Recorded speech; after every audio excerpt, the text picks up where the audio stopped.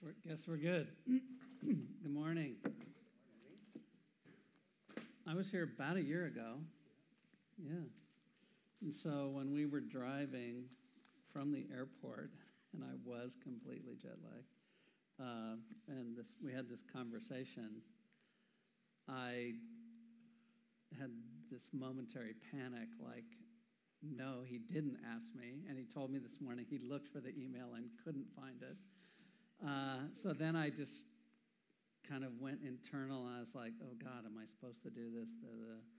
And I was trying to think, what could I talk on? So then I thought, oh, I could talk about that. And so I said yes. Then we got to their house, and I was like the Walking Dead. I mean, I can't sleep on planes, and I'd gotten up at 2 in the morning in order to get to LAX by 3, and a long connection in San Francisco. And so I just laid down, and I started to fall asleep, and I started to think, yeah, okay, this kind of working through the things I wanted to talk about. And then I had this realization, and my eyes went open, and I thought, oh, no, that was something I talked about last year when I was here. And I had this panic. And then 2 things crossed my mind. And the first one, I think, was the Lord calming my heart. And he said, he didn't say whether I had talked about this last year, but he just said, even if you did, they need to hear it again. And I thought, okay. Whew. And then I thought, and this made me laugh, I thought, who would I be so presumptuous to think that you would actually remember anything I said to you a year ago? Because I know what it's like to be a preacher, and people forget things so quickly. So anyway, it's good to be here. And I want to talk about a gift that God, I believe, really desires to give us, and then the result of having that gift activated in our life. And it's not a gift that in the Vineyard, when we think of gifts, we often think of, the list that Paul has in Romans and 1 Corinthians and, tongues, healings, all of those things, words of knowledge. Well, the gift we're going to talk about, you're not going to find it in any list that is given in the New Testament, but it is a gift that God wants to give us, and it is, I believe, deeply important. And the gift that I want to talk about is the gift of self-awareness. And the result of that gift is interior freedom. One leads to the other. And I would say that at its core, the Christian tradition and the Christian faith is an invitation to freedom. I think God's work in our life, as it deepens over time, is always an invitation to greater and greater freedom in our lives. The very famous words of Jesus in John chapter 8, where he says, and you will know the truth, and the truth will set you free. Freedom. If you wanted to encapsulate the entire Old Testament under one event or one controlling theme, so if somebody ever quizzes you, what's the Old Testament about? Here's the answer. It's about an event called the Exodus. The people of Israel being brought out of slavery and into freedom. That theme carries its way through the entire Old Testament and also into the New Testament and the writings of Paul. So this idea of freedom and being brought into a place of liberty, the Exodus event. In 2 Corinthians chapter 3, Paul, writing about the Spirit and the Spirit's work in our life, says that, and where the Spirit of the Lord is, this might be a little harder, there is freedom, there is liberty. And so this theme of freedom and this theme of liberty is really, I think, at the core of what the Christian faith and the Christian tradition is about. And the truth is that we all have places, some big, some small, but we all have places in our life where we're not free. We have places of what I call unfreedom in our lives, in our interior. Now, I live in the U.S., and this is the U.K., and we are freedom-loving people. I mean, we have huge conversations going on in the U.S. right now about certain freedoms that some want to say, well, we need to cut back on that just for safety issues, and others saying, no, you can't. It's just going on. And I'm sure you know about what's going on in the U.S., and pray for us all. But we all have places of unfreedom in our lives, attitudes, motivations, ways of being that we kind of cling to internally as life preservers in the hope of making ourselves safe and having a sense of control about our lives and about who we are. We can cling to financial security. If I have financial security, everything will be okay. We can cling to, some people, it's just like, I need to be right. I need to be right. I need to have the right answer. People can cling to and just feel like it is so important to me that I be liked by other people.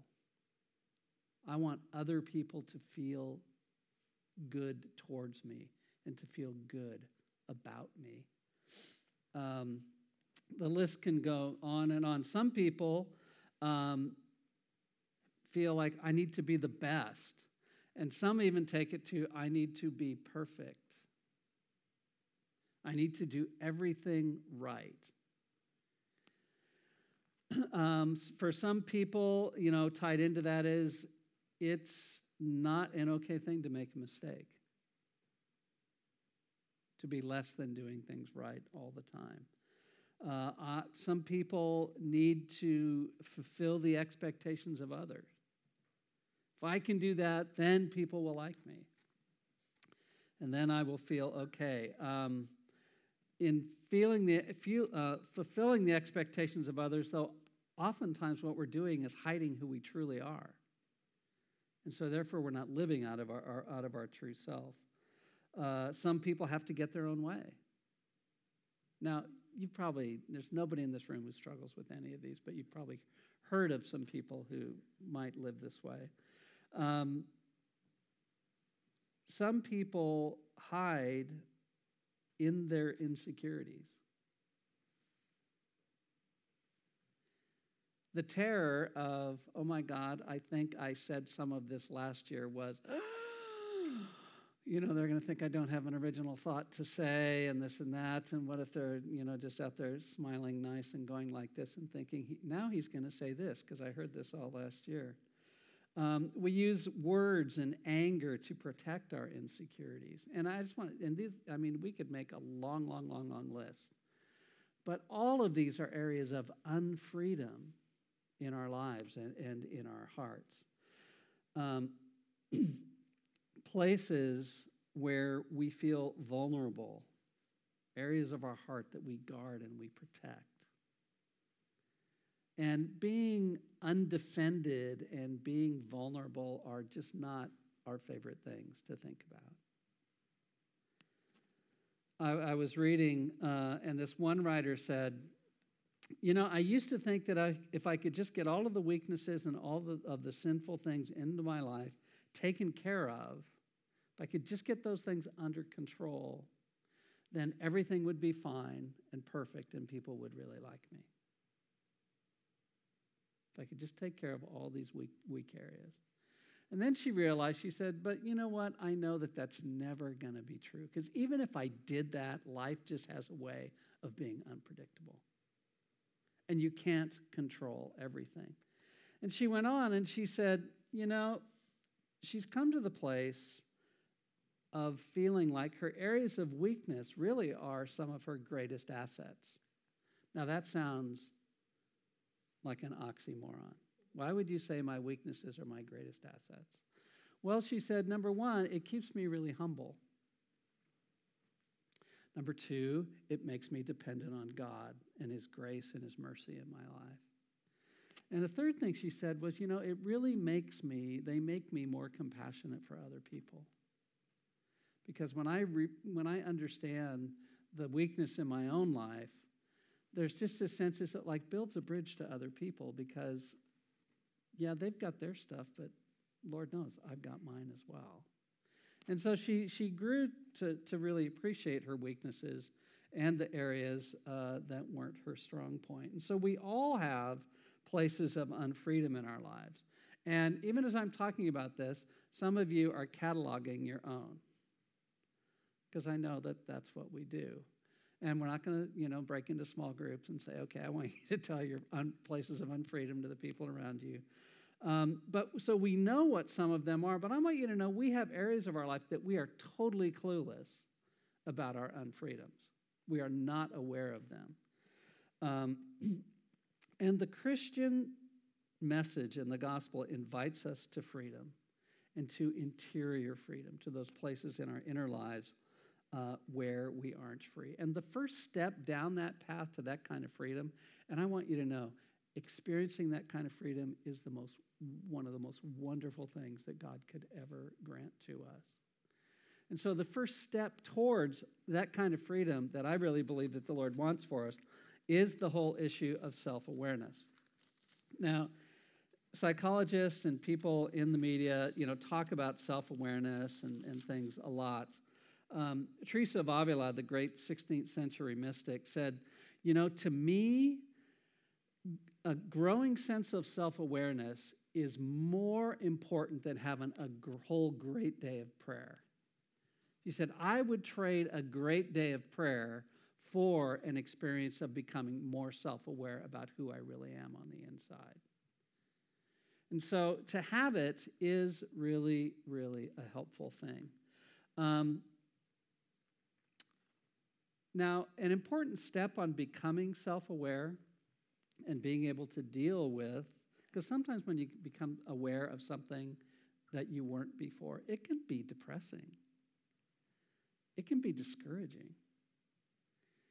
But one of the things that can help us, just in general, just as believers, is to just embrace your humanity. Embrace your personhood and the fact that you're a human being and that you are weak and that you can never do everything right. And that there's always going to be a list of things that can be and will be difficult for you.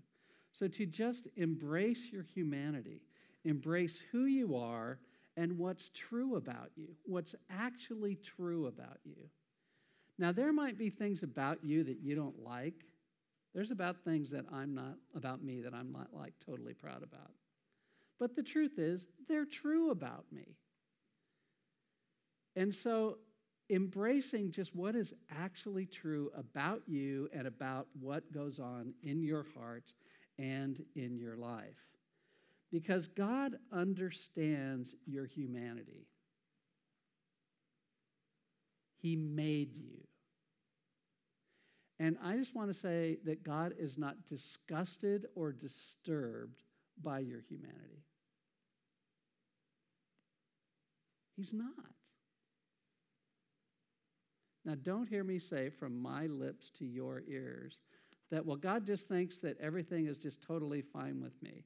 He knows who you are, and I just want you to know your humanity does not shock him. He's been dealing with people like us for a long, long time. And so with all of the stuff that we have in our lives, he's not like, oh, myself, I can't believe Steve thinks that way. He just never has a thought like that. Nothing I have ever done has shocked him. Nothing you have ever done has shocked him.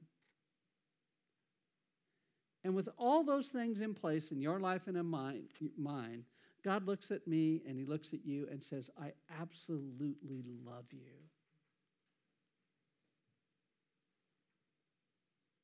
He would even say, you have no idea how important you are to me.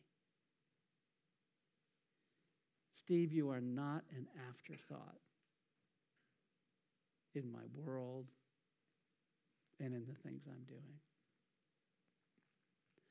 Because the truth is, it's so helpful to just accept this is who I am at this moment in my life, this Sunday, April 22nd, Jerry's birthday. This is who I am. This is what's actually true about me. And there's some good things, and there's a whole pile of stuff that isn't that good. And that's the truth. And I accept that.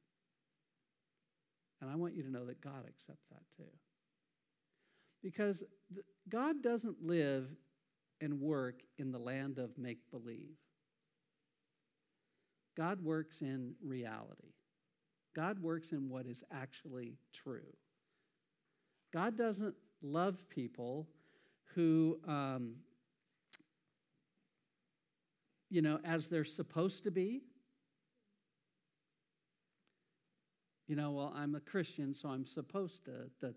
God doesn't love people the way they're supposed to be, or even the way people hope to be, or think they should be.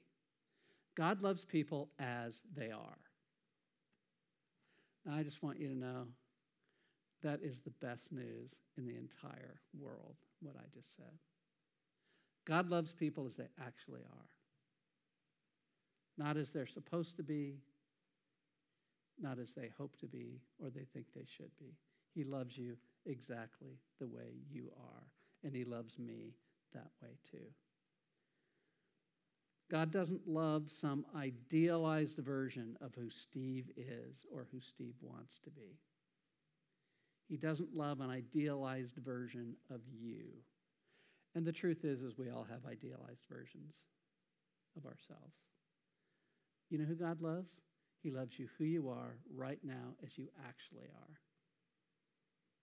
With all of the barriers and all of the coverings that we put on. Take those all away, and he looks at you and he just says, I just love you. I just love you so much. That is good news. With all of our flaws, with all of our imperfections, with all of our places of unfreedom.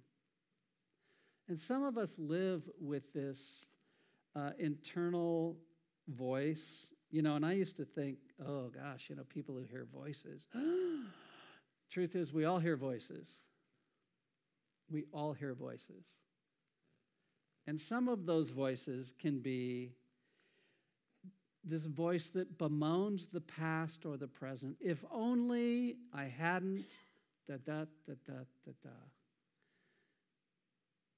If only this didn't happen, or I didn't make that mistake, or I didn't do this, or I didn't commit this sin, or if I didn't have this habit, and on and on. And, if only I was gifted like Andrew, then my life would be so much better. And we bemoan what is true about our lives. I just want you to know that is a huge waste of time. It's a huge waste of time. God is not bemoaning you. But I can hear my tape. I can hear what I literally for decades have thought about, God kind of thinking, oh, there's Steve. If only Steve hadn't. If only Steve still did it. You can't fill in the blank, but I can. If he would just, if he was only. Those are the tapes those are the voices I hear. I'm just imagining, because what I've learned over all these years is that I'm relatively normal. And that things that I feel and I experience are things, as I talk to more and more people over the years, are the same things that other people talk about and hear and struggle and deal with. So I want to read you a story. And I don't want you to turn in your Bible to it. I just want you to close your eyes.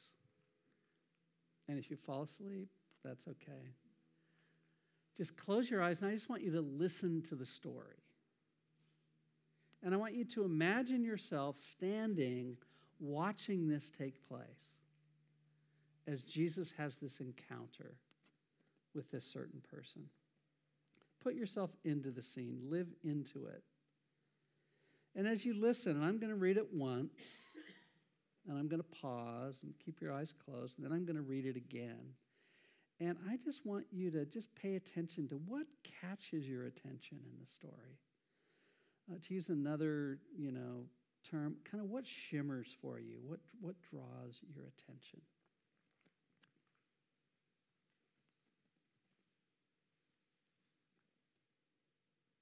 As Jesus started on his way,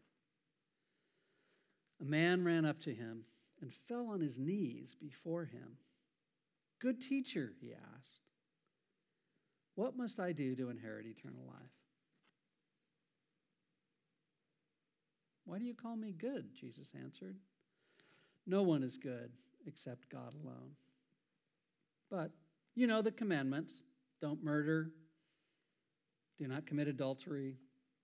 Do not steal. Do not give false testimony. And do not defraud, and honor your mother and father." "Teacher," he declared, "all these things I have kept since I was a boy." Jesus looked at him and loved him.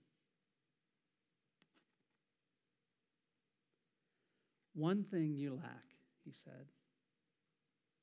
"Go, sell everything you have and give it to the poor, and you will have treasure in heaven. And then come follow me." At this, the man's face fell.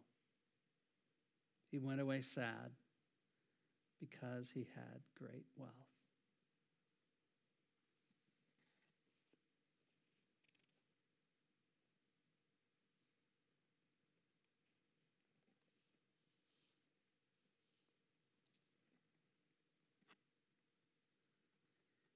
As Jesus started on his way, a man ran up to him and fell on his knees.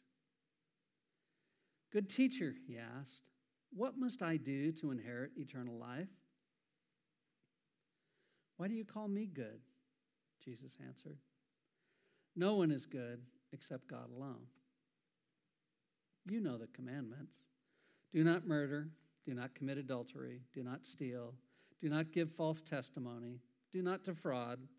And honor your father and mother." "Teacher," he declared, "all these things I've kept since I was a boy." Jesus looked at him and loved him. "One thing you lack," he said. "Go sell everything you have and give to the poor, and you will have treasure in heaven. Then come, follow me." At this, the man's face fell. He went away sad because he had great wealth.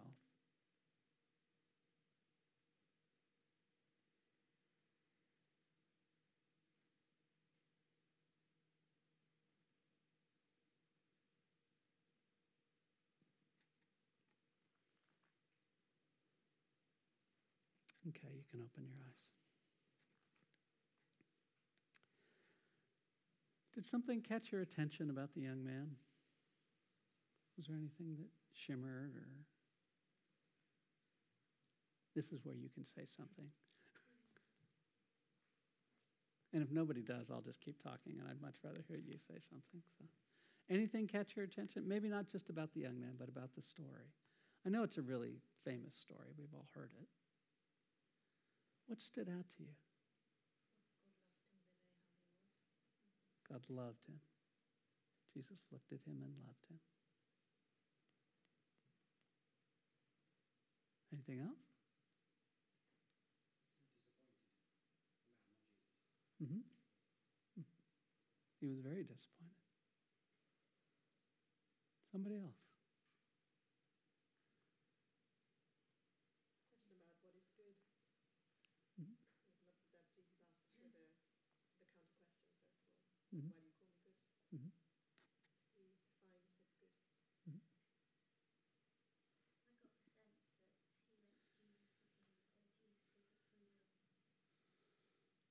Mm-hmm. Could be. It's hard to know what's going on in his heart, but yeah. One more?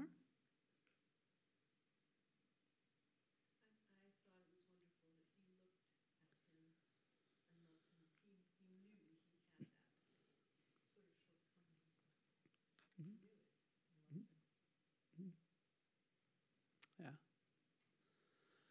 When I think of this young man, and I've read this story a lot, I mean, he seems pretty zealous to me. I mean, pretty devout. I mean, he's like, he didn't walk up to Jesus, he ran up to Jesus. And he didn't just run up to Jesus and say, hey, I'm so-and-so, I've heard about you. He ran up to Jesus and fell on his knees. And like, what do I need to do to, inherit eternal life? I mean, so he knows what he wants to talk about. So, I mean, he's, focused.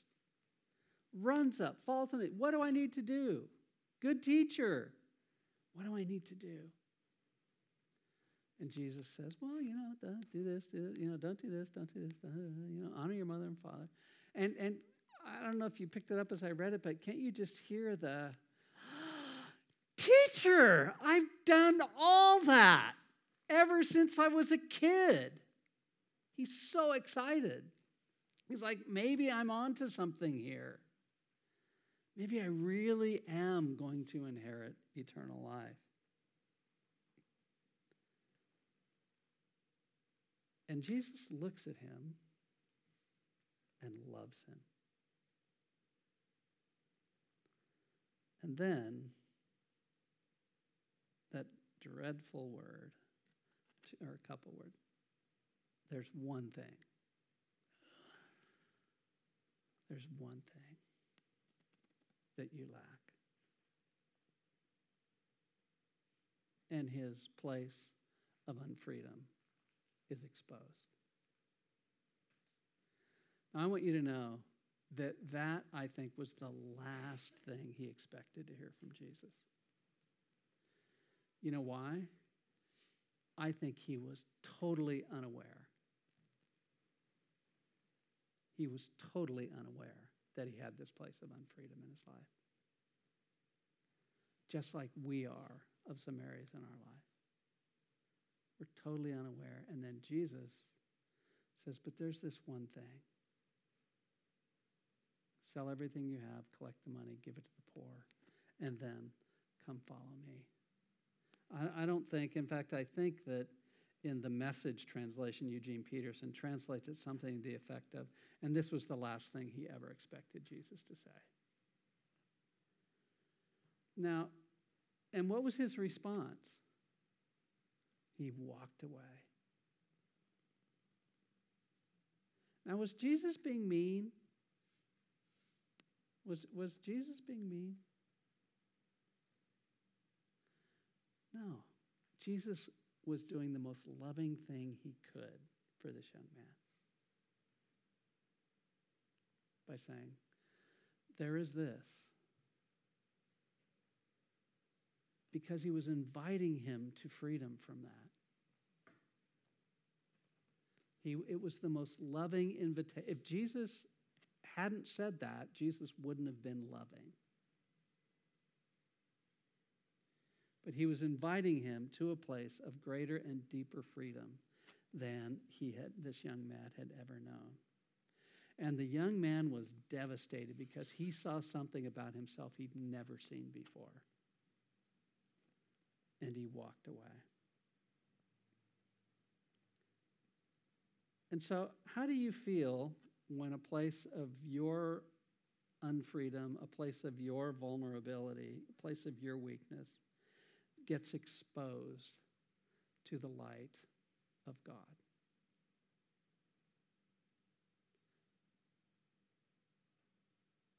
I can see that how do I feel about that? Sometimes, for me, it's like, and I thought nobody knew.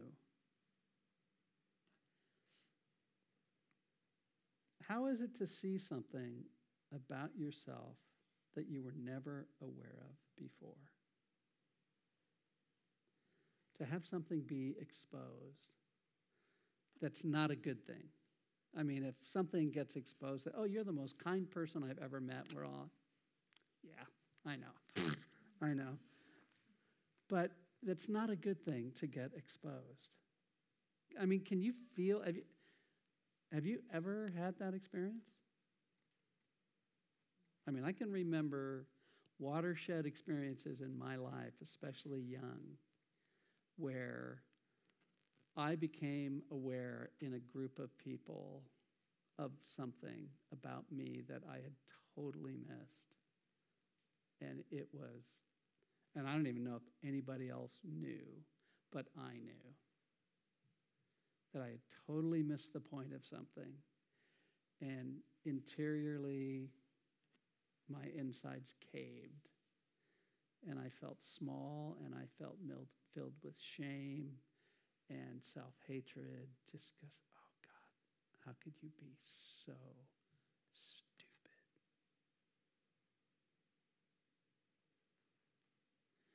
And if I told you what all that was, and I'm not going to, you'd say, that's like no big deal. You were in junior high school. I want you to know it was a huge deal for me. And I'm 66 now. I'm way beyond junior high.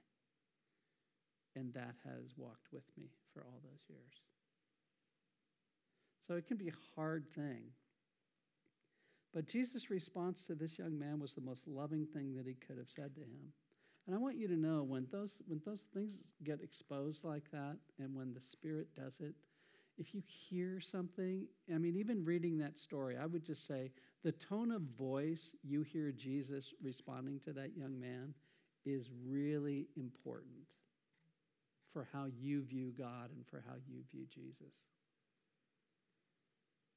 Now, if I read it in a very, well, there's one more thing.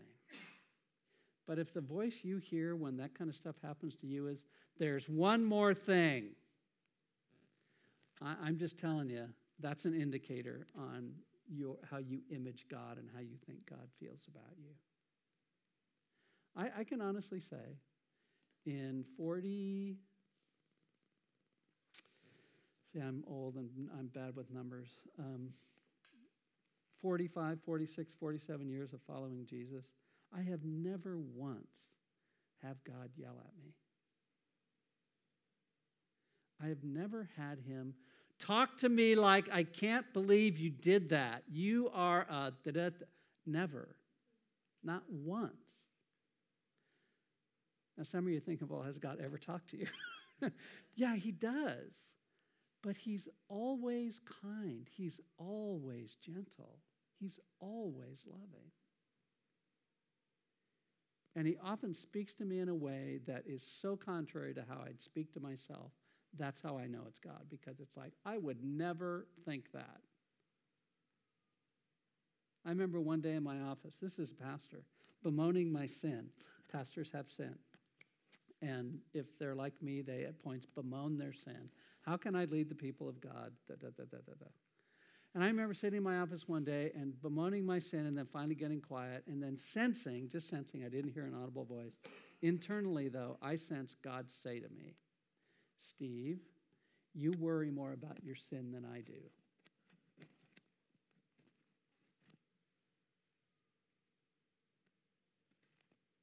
I was like shocked.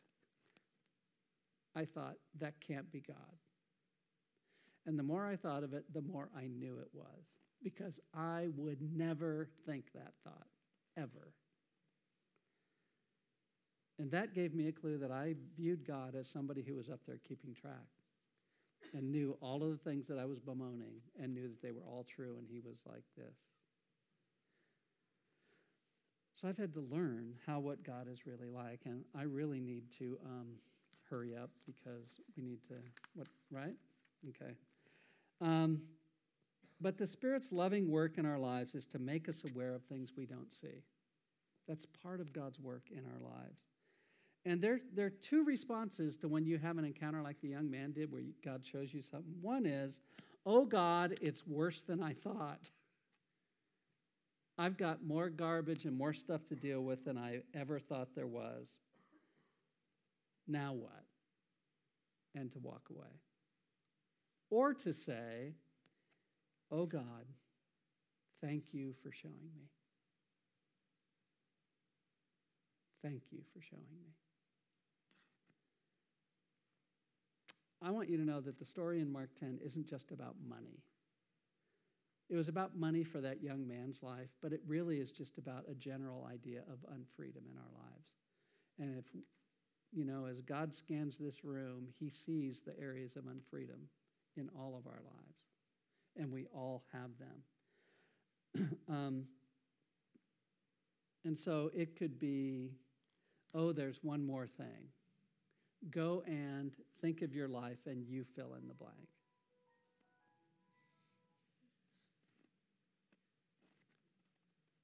It's okay. You fill in the blank for your life. So how do we respond when those things happen? Really quickly, a story that literally was so helpful to me. There's a guy named James Finley. He was a Trappist monk for a number of years, I think for about 10 years. And for most of those 10 years, he was at an abbey in Kentucky called the Abbey at Gethsemane. And his spiritual director was a man named Thomas Merton. I don't know if you know who Thomas Merton is, but some people love him. Some people don't have good thoughts about Thomas, but he was a good man. And so James Finley was talking, and it was a day conference, a day gathering, and the topic was mystics in the mind of Christ. And I like the mystics. I think they're really intriguing. So I went, and he was talking about, he's a spiritual director, and as he would meet with people and was working with them on their interior life, he said, there's a number of things that I really look at as markers that are indicators that this person is going deeper in their life with God, and they're growing. And I'll never forget the first one that he said. He said, one of the things that I look for is, do they have the ability to be tender-hearted and generous towards themselves, especially in areas of weakness and sin? To be tender-hearted towards themselves in their areas of weakness and areas of sin. To be gentle. So I just want to say, if you get nothing else out of what I've said this morning, hear these words. Be gentle and tender-hearted towards yourself in your areas of weakness and your areas of unfreedom.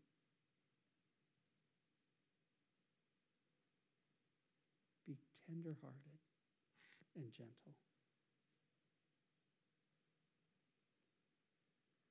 Because God is.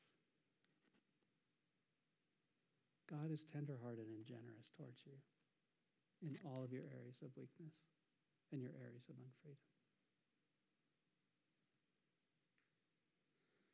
So Steve, this is all great. What do you do when you become aware of something, or you are aware of something, and you have no idea what to do about it? Anybody ever, it's like, this thing's been like a traveling companion for 50 years, and I still haven't. What do I do now? Okay, I'm going to be gentle towards myself. I'm going to be tenderhearted. What do I do? The one thing you don't want to do, which many of you have tried to do, which I have tried to do and absolutely never works, is just try harder.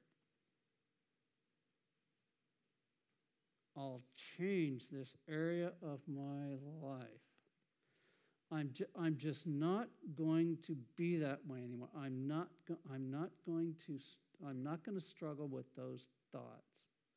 I'm going to suppress. I'm just using suppress my anger.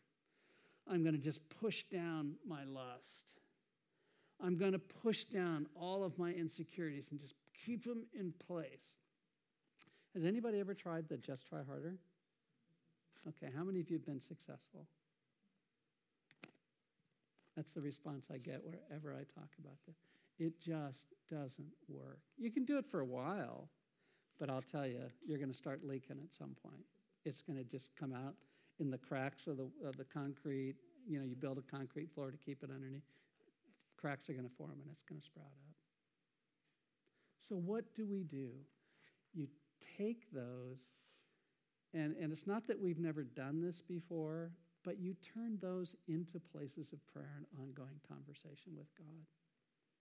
And you tell God, honestly, you own it. Lord, that is true of Steve. That is in my life, and I own it, and I embrace it. Not in the sense that I love it, but I embrace it in the fact that it's true. And then I follow it up and say, and I have no idea how to change that. I have no clue. Everything I've tried doesn't work, so I need your help. I think God really likes that prayer. It's honest, it's real, and you're saying you need his help. Things that God always likes to hear from us. And so use them as a place of ongoing conversation. But it starts with self-awareness. Here's how change happens. And you might want to write this down. This could be worth the whole morning. It starts with self-awareness. And from self-awareness, you move to understanding. And then when you begin to understand, then you have the opportunity to actually make a different decision down the road. But it starts with self-awareness. If self-awareness doesn't happen, nothing will ever change.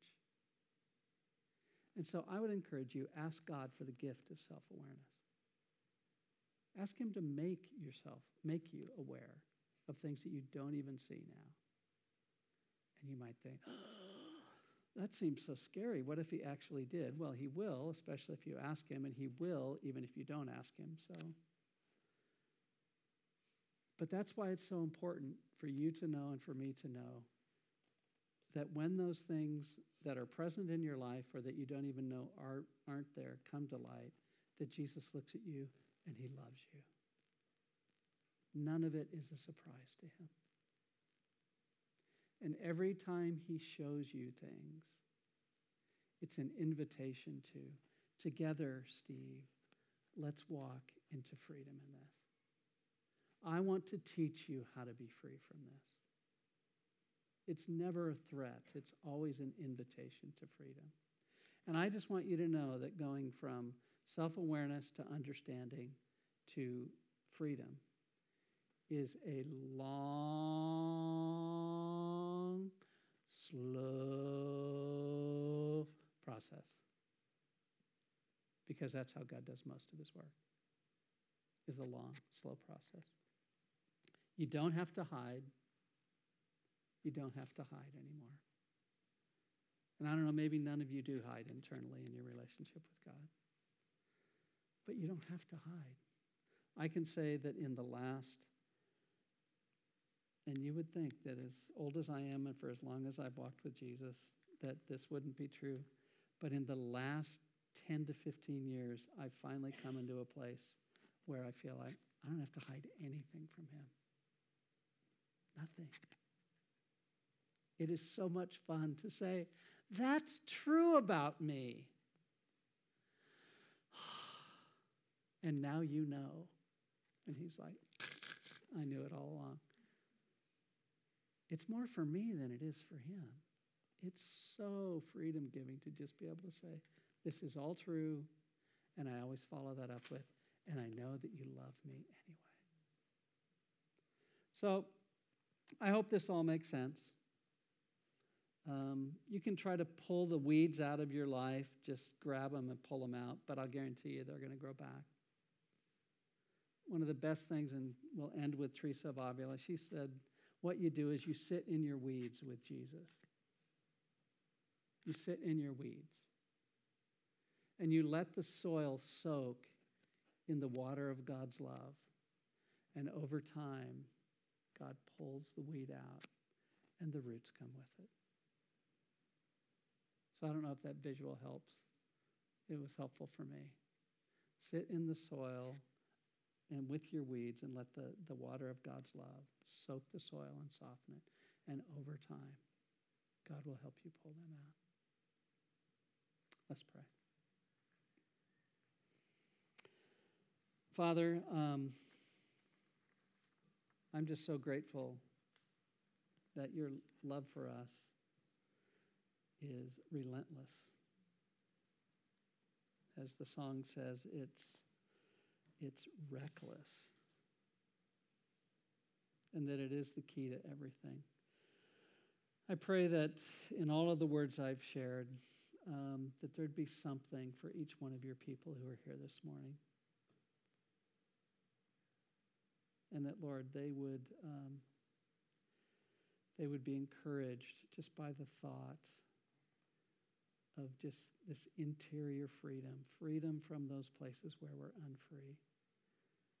Lord, the gift and the joy of not having to hide anything.